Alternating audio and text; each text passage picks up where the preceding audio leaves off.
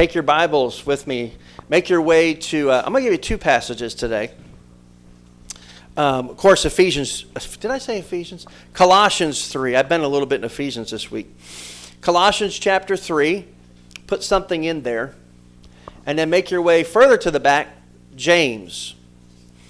Go to the book of James chapter 4, because I want to show you something this morning, how this all goes together. It's weird to me how that I like to preach through what I call paragraphs of Scripture. And most of the time that works out. But then sometimes there's stuff in there that just needs to be dug into and dealt with a little bit slower.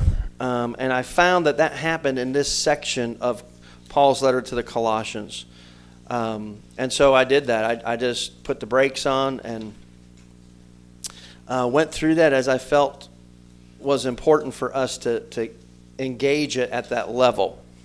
So let me remind you of where we have been. This entire letter Paul has written as a very fast, kind of Cliff Notes, if you will, version of Romans. But a very fast, terse letter he wrote for Paul in short sentences. Paul usually writes in these paragraph-long sentences. But here in the Greek even, it's these short staccato sentences because he's dealing with an issue. And that issue has come to be known as the Colossian heresy. There were this weird false doctrine purported by false teachers in this infant church in Colossae that was a mix of about four things. Good old-fashioned Jewish legalism. You're going to hear about that today. Circumcised and uncircumcised. That's a big dividing point. Mysticism, Eastern mysticism. So mystical experiences.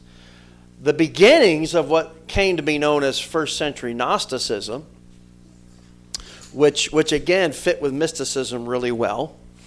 And then good old-fashioned legalism. So these four things kind of came together to create what was called the Colossian heresy. In a nutshell, what they were saying is Jesus is great. And repenting of your sin and putting your faith in Jesus, it just barely gets you started. But you need more than that if you really want to get to God. And I know you hear that, and your enlightened mind says, well, I would never believe such a thing. And I would caution you to be careful.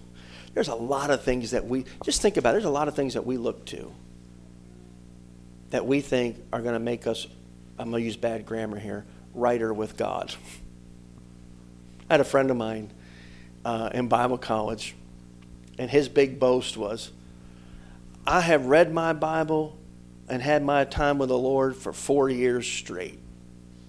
That was his big boast. So he was righter with it. And I thought in my mind, but you're still a jerk. So how does that work? It's not helping you. And we have lots of stuff that we look to in our day and in our time that we think makes us more right with God than if we didn't do them. Gets us closer to God. And what Paul is fighting back hard, and Paul's not being nice here.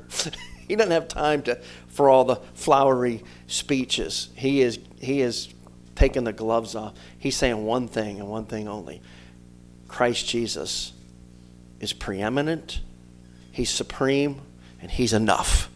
And anybody, even myself, or an angel from heaven that tells you any other thing is lying to you, and they're committing heresy. Reject them out of hand. So that's pretty much the import of this whole thing. The preeminence of Christ in chapter 1. Talking about the sacrifice of Christ towards the end of that. Paul says in chapter 2, it's not philosophy. You don't need philosophy. You just need Christ. The last half of chapter 2, it's not legalism. You don't need legalism. You need the law keeper. That's Jesus Christ himself. In the beginning of 3, it's not carnality. It's not living in the flesh and giving into the whims of the flesh. You need Christ. And he will change all of that. And then he shifts and goes into the character of the new man. And even this week, you're going to see that he shifts in this verse 11 from this character to values, the values that guide and govern us as people. So I'm going to ask you a question as we start off with that overview. Last week we talked about the old and the new. And those are not two concurrent issues. There's one. The old is who you, and the new is who you, right? And those don't play with each other. God has not left you as a two-headed monster. You're the new person in Christ if you've repented of your sin and put your faith in him. It's who you are. And the rest of your life is living up to that reality and living out of that reality. But today he shifts a major gear and takes us to a new place. And it's the results. What that should look like as a result of being the new person in Christ. And I've just entitled this, Christ is All. But I want to ask you a question to start with this morning. I want some feedback. It's really two questions, but it's to get at the one bottom line answer. So here's the two questions. What is it that brings people together? And then what is it that separates people? And I want you to just think about our culture. Just people that you think about yourself. What do we fight over? What are the things that we disagree about? And what are the things that we disagree about so much that we separate over? What are the things that divide us? What's that? Politics. Why is politics such a divisive issue?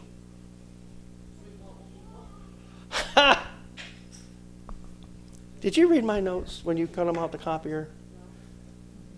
He just stole every bit of my thunder. Elizabeth said the other day that Ben is more me than I am. And he's right. You know what? Did y'all hear what he said? He said, because we want what we want. Isn't that the truth? We want what we want, and we think our political party is going to get us there. Right? And so politics divides. What else divides us? Huh? Religion. Boy, doesn't it. We've experienced that even recently. Different systems of belief divides people. And that division can get literally bloody, can't it? Has in the past. It's doing it right now, and I think in the future we're going to see more of it. What else divides? Let's get more personal. What divides relationships? Okay, race, which will be more accurate and say ethnicity, the color of people's skin. That divides us, doesn't it? What are other things? Can I get more? Huh? Our emotions, our feelings can divide us, right? But at the end of the day, I like what Ben said. Ultimately, it's because we want what we want. We'll do anything to get it, including dividing. So with that in mind, let me just quickly take you over to James chapter 4, and then you're going to see where this fits in, hopefully, with our text today, which is really just chapter 3, verse 11. Look at James 4. Start there in verse number 1. Boy, I love about James. Now, he's Jesus' little brother. That had to be a hard gig. Can you imagine having Jesus for your older brother? Your older brother walked on water. What's the matter with you?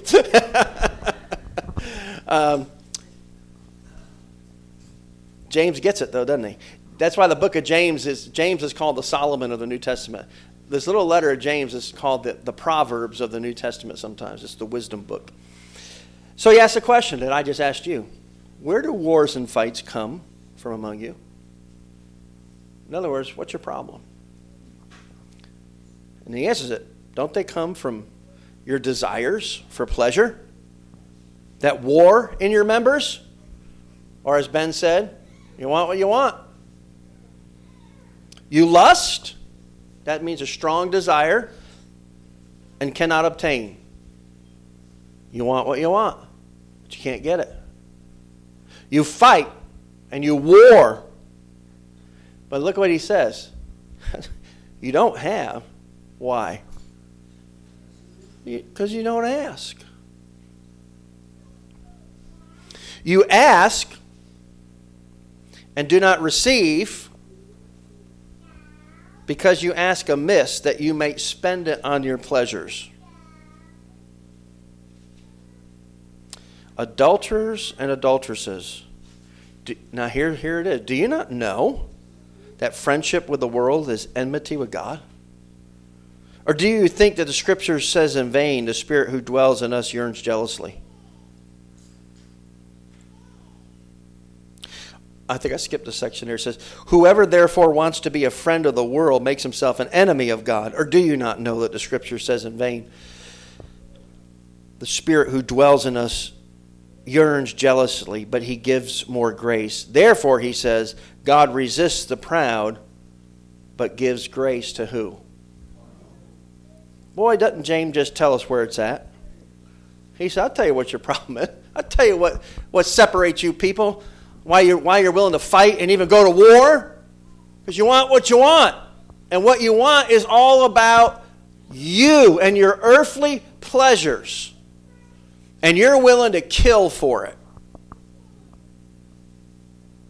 There's a word for that. It's good old-fashioned idolatry, isn't it?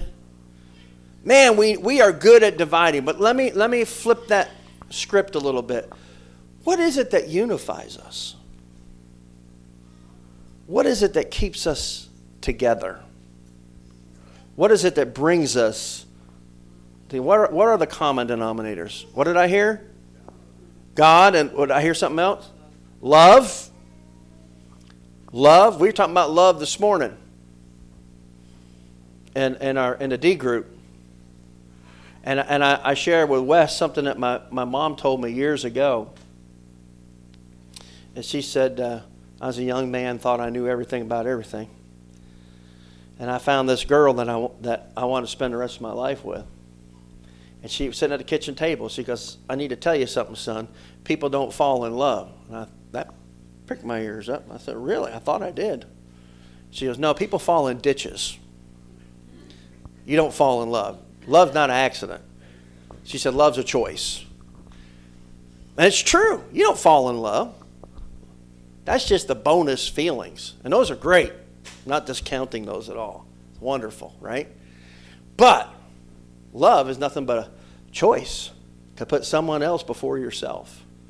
And by the way, if you're here today outside of Jesus Christ, good luck with that, because the only person you're truly in love with is you. And I don't believe you can even love another person and use that term correctly, God's definition of love, unless God's the one loving through you. And I think that's what Paul's getting at here, because he says, hey, that old you, that thing's dead on a cross. There's a new you in place in verse 10. So let's just jump back to this text. And I know you're scared, but I'm going to go, I can get through this pretty quick today. Let's look at this text. Beginning in, I think I put it verse 1. Did I not, Lisa? Yes, I did. If, or since then you were raised with Christ, what? Seek those things which are above, where Christ is, sitting at the right hand of God. What is he doing there? Set your mind. Where? On things above and not on things on the earth. Get your mindset into reality. Why? Because you died. And your life, listen to this, your life is now hidden with Christ in God. Do y'all see that? You're one with Christ at the right hand of the Father. And when Christ, who is our life, appears, then you will also appear with him in glory.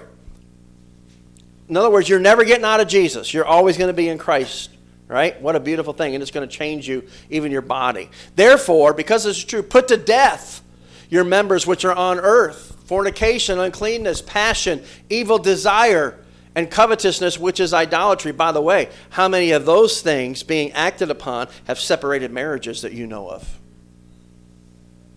Come on. And Paul says, kill those things, man. Don't even be nice to them. Don't even call a truce. Take out the sword of the Spirit and put them to death. They got no place in your life. It's not part of you anymore. Why? Because of these things, the wrath of God is coming upon the sons of disobedience. That's what people outside of Christ do. That's not you anymore. In which you yourselves once walked when you lived in them. And the parenthesis says, which is no longer. Right?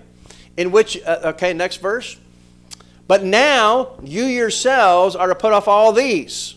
Now here's the rest of the grave clothes that got to go. Anger, wrath, malice, blasphemy, filthy language out of your mouth. And then he's going to add another one in verse 9. And don't lie to one another. Why? Since you put off the old man with his deeds. And put on a new man, the new you, who is renewed in knowledge according to the image of him who created him. And here's our text for today.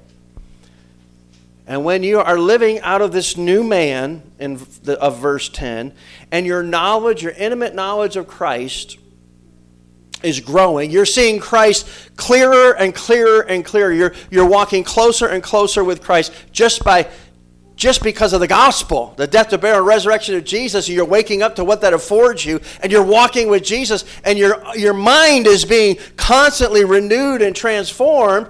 What's going to happen? Here's the final result of that. Here's the character and the values that show up, where in Christ there is neither Greek nor Jew, circumcised nor uncircumcised, barbarian, Scythian, slave, or free. And then there's this weird statement. It's the only time it's used in Scripture, which is interesting. But, or instead, Christ is all and in all. Christ is all and in all. There's a difference. And I think what he's saying here in a nutshell, and then I'll briefly unpack it, is this. Either when Christ is all and he's in all, those distinctions disappear. And when those distinctions show up, Christ is not all and he's not in all. You follow what I'm saying? So, bottom line, here we go. In verse 11 it says where. And that's what we call a locative description or descriptor. It's a location. Where? What do you mean where? In this renewed knowledge of Christ, verse 10. New man, new you, and you have this constant renewal of this intimate knowledge with Christ. There, these distinctions aren't there. There's no Jew or Greek. There's no circumcised or uncircumcised, barbarian, Scythian, slave or free. There's just Christ. So I want to unpack these three distinct sections in this verse with you today. The first will define the problem. The second will determine the solution. And the third will delineate the reason that solution works, why it's effective. So let's just jump right in it and let's define the problem, number one. The definition of the problem is the problem is our idiosyncrasies. And that's actually, you don't use that word a lot, but it's a perfect word for that. What do you mean by idiosyncrasies? That which makes you, you, based on the differences between you and others outside of your people group. In other words, it's what makes you distinctly you, based on other people who aren't like you. It's called idiosyncrasies. What you have in common with your people and don't have in common with everybody else. Right there, this definition is divisionary, isn't it? It says there's me and there's everybody who's not me. That sounds like the beginning of a war, doesn't it? And that's what Paul's saying. By the way, were they having some getting set up for some pretty good divisions there in this little church in Colossae? You better believe it. By the way, false doctrine, false teachers always divide. They never unify. So it's this idea that you like people who are like you and you don't really care for people who aren't. What's the old saying? Birds of a feather what? Yeah, right? So we like to hang out with people who are just like us. So Paul here asserts that the more, catch this please, the more renewed you are in your intimate personal knowledge of Christ, the less these main dividing differences will matter. Did y'all catch that? That's the main point of this first section. Because it all goes back to verse 10, and it's all governed by verse 9, not lying to each other. Because you put off this old man. That's who you were historically. It's not who you are now. You put on this new man who's constantly, through the Holy Spirit, waking you up to the realities of who Jesus is, because you're walking with him. And the more renewed you are in your intimate personal knowledge of Christ, the less these main dividing differences will matter. Now, you remember these false teachers in Colossae? They were coming in with the exact opposite message. They were coming in with a message of divisions. There's the haves and there's the have-nots. And we're the haves, which means everybody else is the what? And if you want to become the haves, again on our side of things, then you have to do things our way. We got some new knowledge to hand down to you. It's great that you started with Jesus, but he's not enough. And by the way, whenever you hear that, when anyone ever says to you, yes, Jesus is great, but right there, you just need to cut it off and say, no, Jesus is great, period. And I don't need anything outside of Christ. So they were doing this already. Paul is opposing this division. Now look how he does it, through exalting Christ, the supremacy of Christ. So let me give you the four big idiosyncrasies, the four big division things, and they're in your outline, and we'll get through them one at a time. But simply they're this: their ethnicity, the color of your skin, their religion, its culture, and its economic. All right, so we'll get into these. Let's just take them one at a time. Ethnicity. And under ethnicity, I just put in there what you were born into. What you were born into. People like to call it race. I've already done a whole sermon series that term is completely illegitimate. And if you start with an illegitimate term, how are you going to end at a rational conclusion? You can't. When you start wrong, you finish wrong. There are no races. There's one race, and it's the human race. And we've been bad wrong about that in the past. But the beautiful thing about the Church of Jesus Christ is it's self-corrective. And it always has been. It defies the idea that everything's getting worse and worse and worse. There's only one thing in the universe that's not getting worse and worse and worse. And that is the truth of God's Word. Amen? And it corrects constantly the believer in the body of Christ. But this whole idea of what you were born into, we're all born differently. We all have different ethnicities. And depending on where you are, this can be a big deal. And in Paul's verse, in verse 11, he says, there's neither Greek or what? Nor Jew. That was the biggest dividing point in the first century.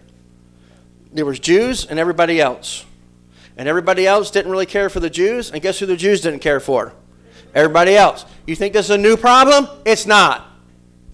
It's not a new problem. It's a very, very old problem. And there's people today that will come in and say, you know what? Jesus is great, but we need more than the gospel to address racism. You know what that is? Jesus is great, but. And you need to stop right there and say, no, the gospel through Jesus Christ is enough, period. I'll never forget a few years ago, I was at a conference, and I won't even say the name of it because you'd probably know it. You'll go look it up. I prefer you not. It's a great conference.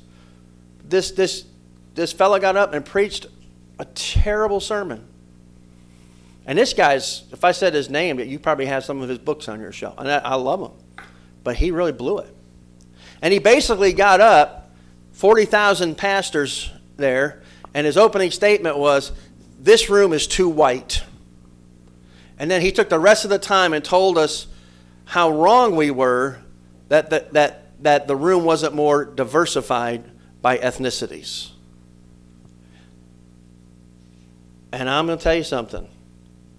It started an audible debate. You get 40,000 pastors together, you got 40,000 ideas and opinions. And I mean to tell you, people were audibly arguing in this conference center. And it was divisive. Because about half of those men knew the scriptures enough to say, hey, the gospel is enough, period. And the other half were being sucked into this idea that the gospel is great, but we need more than that to address this issue of racism. And it was getting heated. And there was a pastor there who posted something in the beginning of this sermon on the chat group that was set up by the conference, and started a firestorm, so much so that they shut the chat room down in the middle of the sermon. And that pastor was your pastor.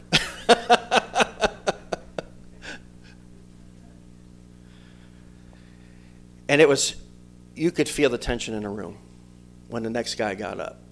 It was not good. The next guy up to bat was a guy named H.B.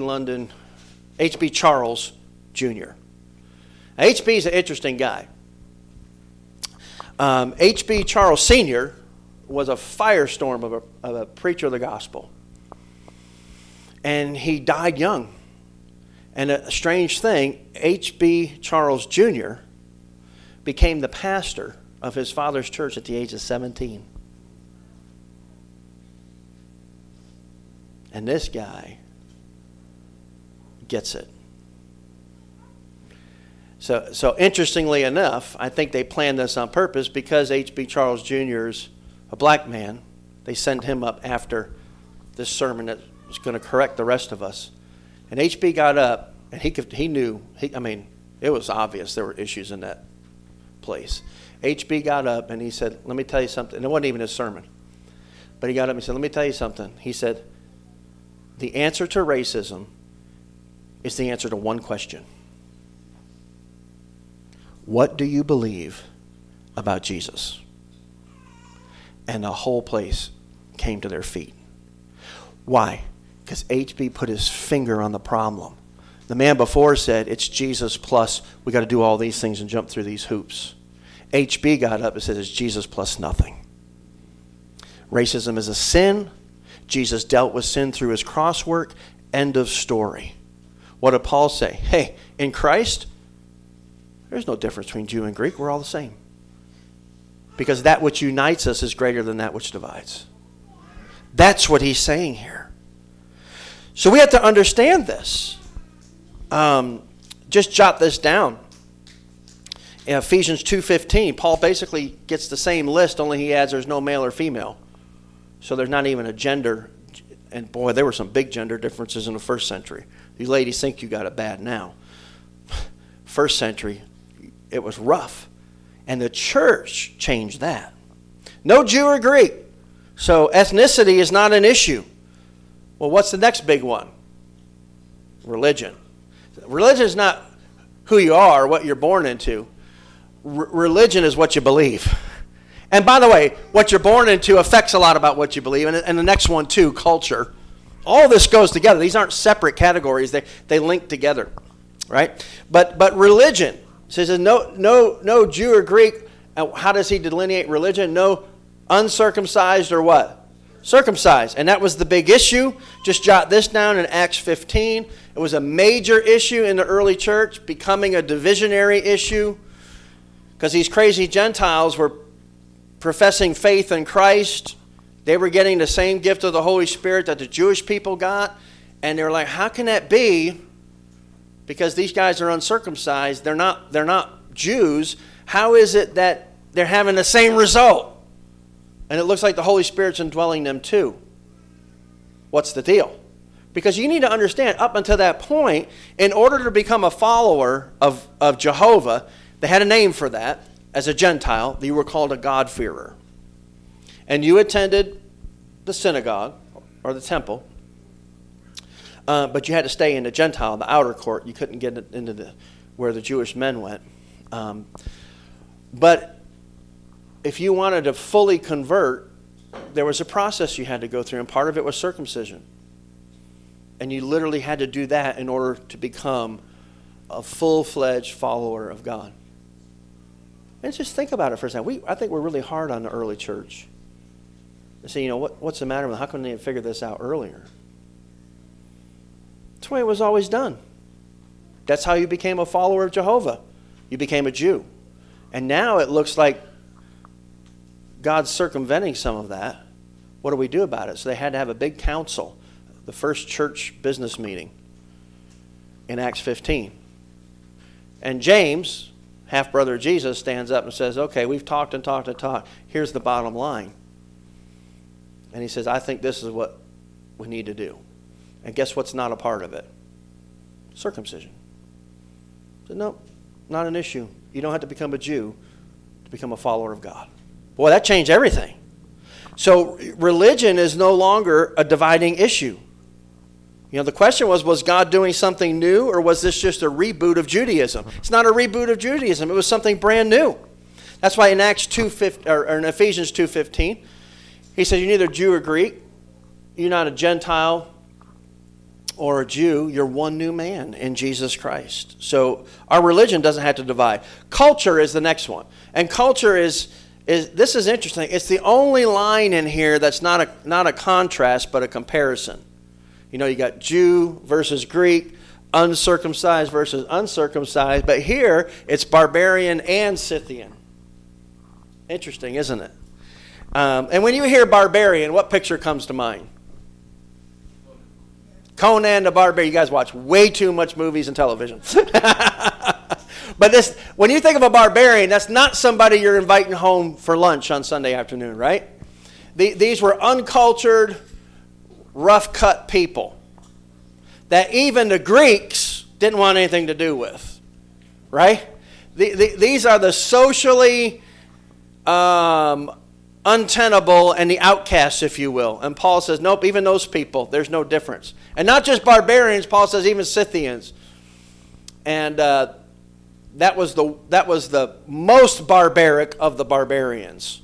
It said the Scythians that came from the Caucasus Mountains area, that in battle, they would literally drink the blood of their enemies and use their skull caps for bowls.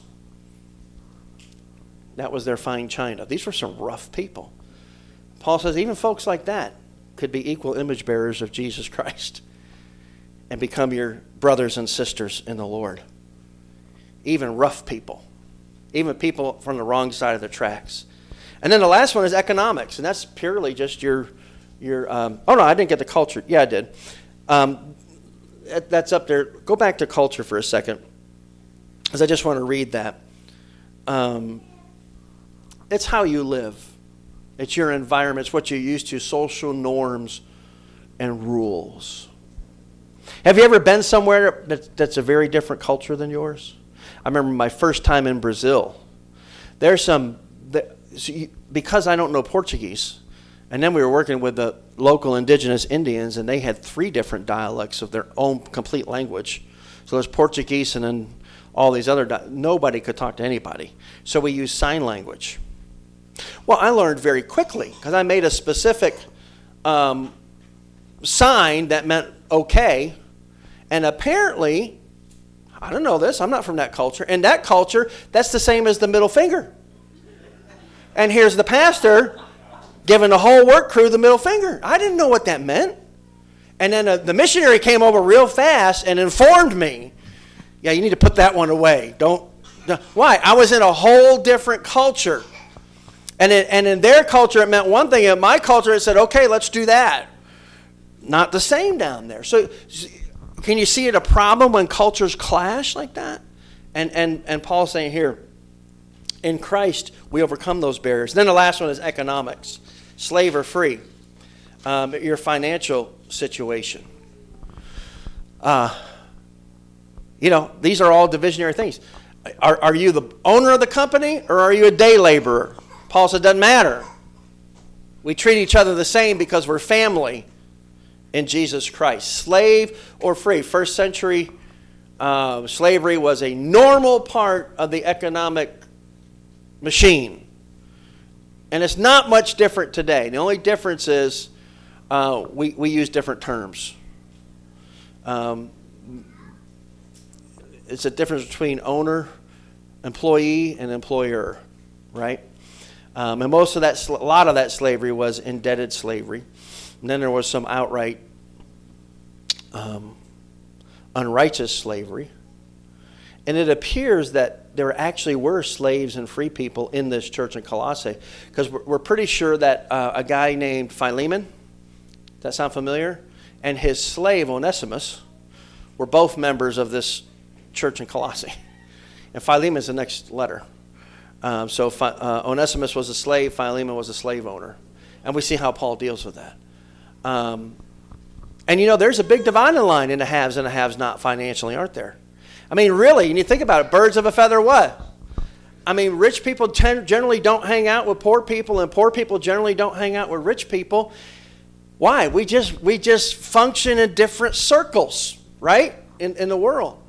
And yet, we come to the church, like this church of Colossae, and here's Philemon, and here's Onesimus, a slave and a master, and yet they're both one in a church. Do you see where that could be an issue?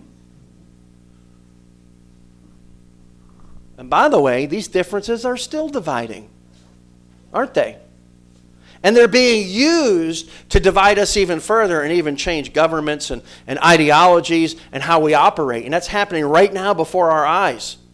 And I would just caution you, the answer is not politics. And I'm not saying we shouldn't get involved. I think we should, and I think we should vote. I think we should do everything that we can do, but we cannot put and place our hope in politics. The answer is not Capitol Hill. The answer is Calvary's Hill. It's not a building, it's a cross and an empty tomb. That's where the answer lies. That's what overcomes these differences, because we determine that solution. Number 2, it's our identity. Because notice what it says. None of these divisions, whether it's ethnic or religious or cultural, economic, none of these 4 big dividers can stand up to our identity in Christ. Because what do you say? Why? But Christ is all.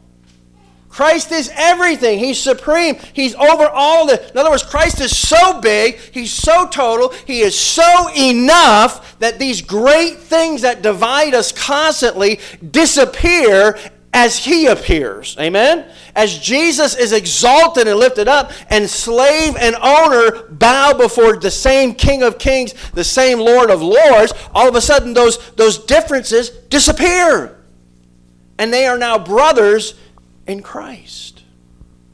And the uncircumcised Greek and the circumcised Pharisee Jew can have a meal together and worship the Lord in that meal, because Christ is all. The new man, the identity in Jesus, is what matters. It's the YBH, the yeah but how of all these historical divisions is simply this: Christ alone. Christ is all. He looms larger than all of these differences. And as He looms larger, think about it, these differences what? Get smaller and smaller. So here's the thing. What's the answer for our country? The answer is not one more new law. The answer is the Lord of Lords and the King of Kings. Amen? He's the answer, because as Christ increases, those things disappear. Our identity must be wrapped up in a Christ that unites us. That's number 2. Determine the solution. Should be up there. Our identity in Christ. Now here's the third and the last one, is delineate why Christ being supreme works. Okay, so Christ is the answer, but how does that work? I mean, because these differences are there. Are there ethnic differences in Macon, Georgia? You better believe it. Are there religious differences and dividers? Sure. Are there cultural differences and dividers? Absolutely. And are there socioeconomic dividers? Yes. So Christ is the answer. Great. How's that work? How does that practically play out in Macon, Georgia? Well, it says this: Christ is all, and what's that last part? In all. In all. That's the indwelling Christ. The indwelling Holy Spirit. In all. What does that mean? It means He's in me, and He's also in you. And we together are one in Christ. Because when Christ is in me and He's in you and we are in Christ, we have something greater in common than our ethnicity, our religion, our culture, and our finances. Amen? It's the personal indwelling Christ. He is in all. And that's what matters at the end of the day. That's the answer. So, bottom line, wrap it up. What are we saying here? What am I supposed to? There's my buddy Charlie in Texas has this in every sermon. The so what? Okay, cool. So what? What am I supposed to do with that? Here's what you're supposed to do with that. Answer me a question. What was your last fight, argument, or disagreement about? You don't have to answer it out loud. I want you to think that through. What was the last argument, fight, or disagreement you had? What was it about?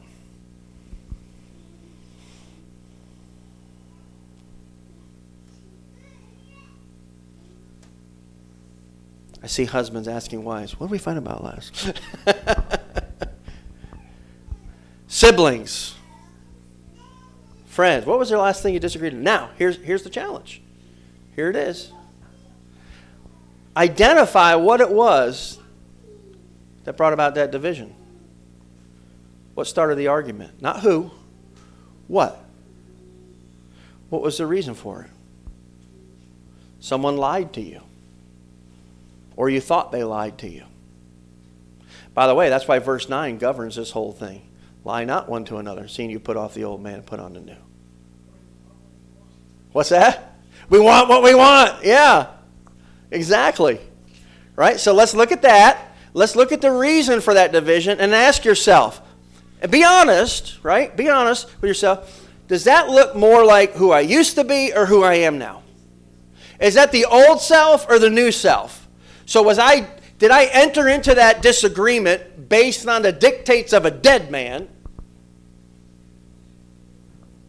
Or did I approach it through the commands of a risen king and the new man, the new me? One more thing. I want you to rewind the whole event. And I want you to plug in your identity in Christ. I want you to go back in time, rewind it, and plug in your identity in Christ. The fact that you are in Jesus Christ, He is in you. And you don't need anyone or anything other than what you've already got in Him. Jesus is enough. He's enough for you. He's enough for your needs. Everything else is a bonus, but you don't have to have it. What's that mean? So that person that you're arguing with, you don't need anything from them. How would that change the argument? How would it change it if you really weren't looking to that other person to meet a need? How would that change the outcome of that argument? How would that have changed the duration? How would that have changed the temperature of that last fight? I bet you it would have changed it a lot. Because when you no longer are looking to a person to meet needs that only God can meet, you can love them with no strings attached. They stop being your idol. Because what you idolize, you'll ultimately demonize, because nobody can meet all your needs but God. And you got to learn to live out of that identity. That's why this matters. Christ is all. He is supreme. And being all, He indwells all of His children. And when He's in me and He's in you and we're in Him and we're looking to Him, those differences disappear. They no longer become divisionary, because what unites us is so much greater than that which divides. And if that's not happening in our everyday life, we've got to ask ourselves some serious and hard questions. Amen? If not, why not? Am I living according to the dictates of a dead man or a risen king? Who am I focusing on? And how does my identity in Christ change the outcome of my last fight, argument, or disagreement? The last time I got mad. I would assert to you that when Christ is enough, those irritants become so far distant that they disappear. And we have this unity. And may God give us exactly that. Amen, church? Christ is all. May we embrace that this week. And if you're here today and you say, you know what, you keep talking about this thing of repenting of your sin and putting your faith in Jesus. I've heard this and heard this and heard this, but I'm not really sure what it means. I'd love to talk to you about that. Because everybody needs to do it, and they need to be sure of it. And you know that God has called you to His Son, and that once you're in Christ, you're never coming out. Amen. Because He's a faithful God. Would you stand with me and pray? Father, we come to you today thanking you for Jesus, our King, Lord of Lords. I thank you that though these divisions, oh boy, can we see them. We see them in our families. We see them in our neighborhoods. We see them in our city. We see them even in the church today. And yet, when we're focused on Christ and our identity is wrapped up in your Son, we don't need to be fighting. We don't need anything but Jesus and the looming majesty of your Son overcomes all of these divisions that the world so naturally wants to put us into one side or the other. I thank you that there's a third option, and that's the indwelling of your Son, who is enough. And I pray that in this group of people who are listening to this right now, that somebody, probably before this day is out, when they're tempted to get mad and to get angry over something, that they would stop and they would remember, Jesus is enough, I'm in Him, He's in me, and I don't have to let this division divide me. And that this would begin to have these practical outworkings. I thank you for the beauty of the logic that you've given your servant, the Apostle Paul, as he is reminding us of this powerful truth, because it's going to get real practical. It's literally going to come home in the next few verses and say, this is what it should look like in your marriage. Children, this is what it should look like in your relationship with mom and dad. Employers, this is how you should treat your employees. It gets right down into where we live, and we've got to know who Jesus is and His place in our life, and that all we need is Him, and we don't need to look to anybody else or any other thing than the risen Christ to have our needs met. And then we can truly live free. I pray that the reality of this will be burned on our hearts as we even go home and memorize these few verses and continually remind ourselves of this renewed knowledge of our King. In Christ's name, amen. Amen.